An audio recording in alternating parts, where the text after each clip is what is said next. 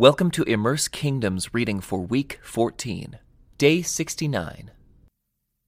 Ahaziah, son of Jehoram, began to rule over Judah in the 12th year of the reign of Joram, son of Ahab, king of Israel.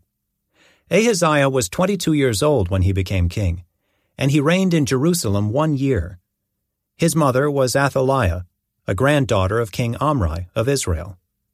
Ahaziah followed the evil example of King Ahab's family.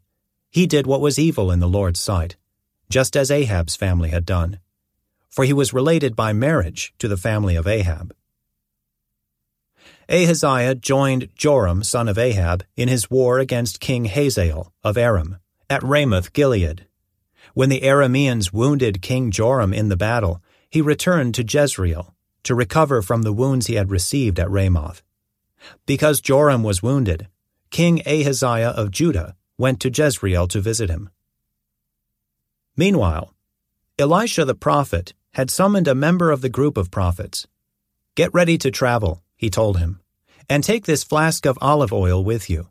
Go to Ramoth Gilead and find Jehu, son of Jehoshaphat, son of Nimshi. Call him into a private room away from his friends, and pour the oil over his head. Say to him, 'This is what the Lord says. I anoint you to be the king over Israel.' Then open the door and run for your life." So the young prophet did as he was told, and went to Ramoth Gilead. When he arrived there, he found Jehu sitting around with the other army officers. "I have a message for you, Commander," he said. "For which one of us?" Jehu asked. "For you, Commander," he replied. So Jehu left the others and went into the house. Then the young prophet poured the oil over Jehu's head and said, "This is what the Lord, the God of Israel, says. I anoint you king over the Lord's people, Israel. You are to destroy the family of Ahab, your master. In this way I will avenge the murder of my prophets and all the Lord's servants who were killed by Jezebel. The entire family of Ahab must be wiped out. I will destroy every one of his male descendants, slave and free alike, anywhere in Israel. I will destroy the family of Ahab, as I destroyed the families of Jeroboam, son of Nebat, and of Baasha, son of Ahijah. Dogs will eat Ahab's wife Jezebel at the plot of land in Jezreel, and no one will bury her." Then the young prophet opened the door and ran. Jehu went back to his fellow officers, and one of them asked him, "What did that madman want? Is everything all right?" "You know how a man like that babbles on," Jehu replied. "You're hiding something," they said. "Tell us." So Jehu told them. "He said to me, 'This is what the Lord says. I have anointed you to be king over Israel.' Then they quickly spread out their cloaks on the bare steps and blew the ram's horn, shouting, 'Jehu is king.' So Jehu, son of Jehoshaphat, son of Nimshi, led a conspiracy against King Joram. Now Joram had been with the army at Ramoth Gilead, defending Israel against the forces of King Hazael of Aram. But King Joram was wounded in the fighting and returned to Jezreel to recover from his wounds. So Jehu told the men with him, "If you want me to be king, don't let anyone leave town and go to Jezreel to report what we have done." Then Jehu got into a chariot and rode to Jezreel to find King Joram, who was lying there wounded. King Ahaziah of Judah was there too, for he had gone to visit him. The watchman on the tower of Jezreel saw Jehu and his company approaching. So he shouted to Joram, "I see a company of troops coming. Send out a rider to ask if they are coming in peace," King Joram ordered. So a horseman went out to meet Jehu and said, "The king wants to know if you are coming in peace." Jehu replied, "What do you know about peace? Fall in behind me." The watchman called out to the king, "The messenger has met them, but he's not returning." So the king sent out a second horseman. He rode up to them and said, "The king wants to know if you come in peace." Again, Jehu answered, "What do you know about peace? Fall in behind me." The watchman exclaimed, "The messenger has met them, but he isn't returning either.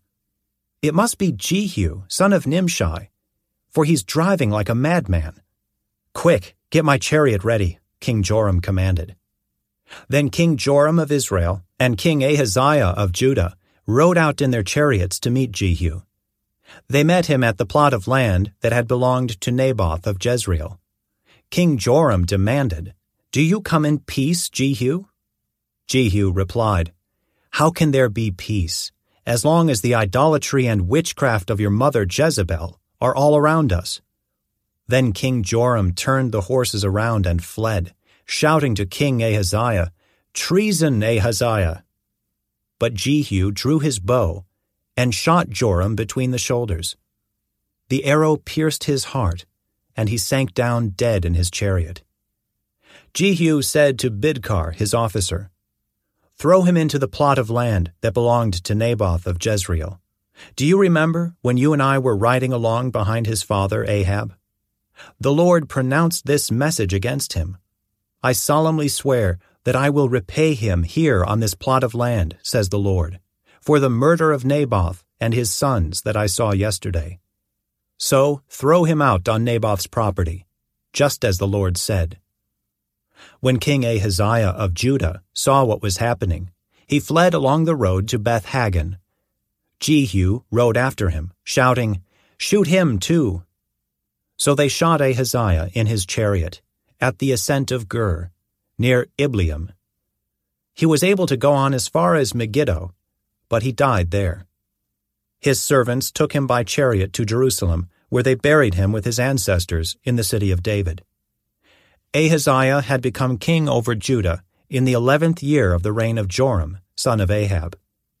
When Jezebel, the queen mother, heard that Jehu had come to Jezreel, she painted her eyelids and fixed her hair and sat at a window.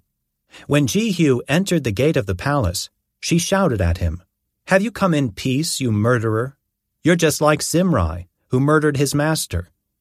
Jehu looked up and saw her at the window, and shouted, "Who is on my side?"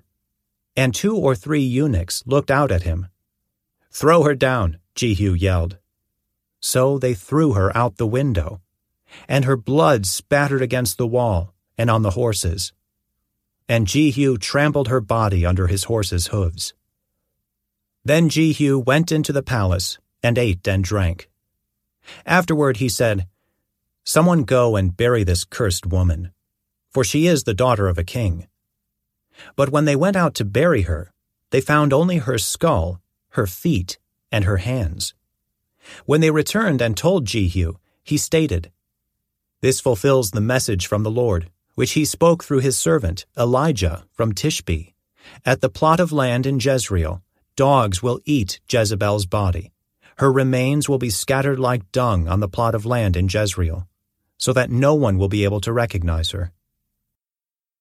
This concludes today's Immerse Reading Experience. Thank you for joining us.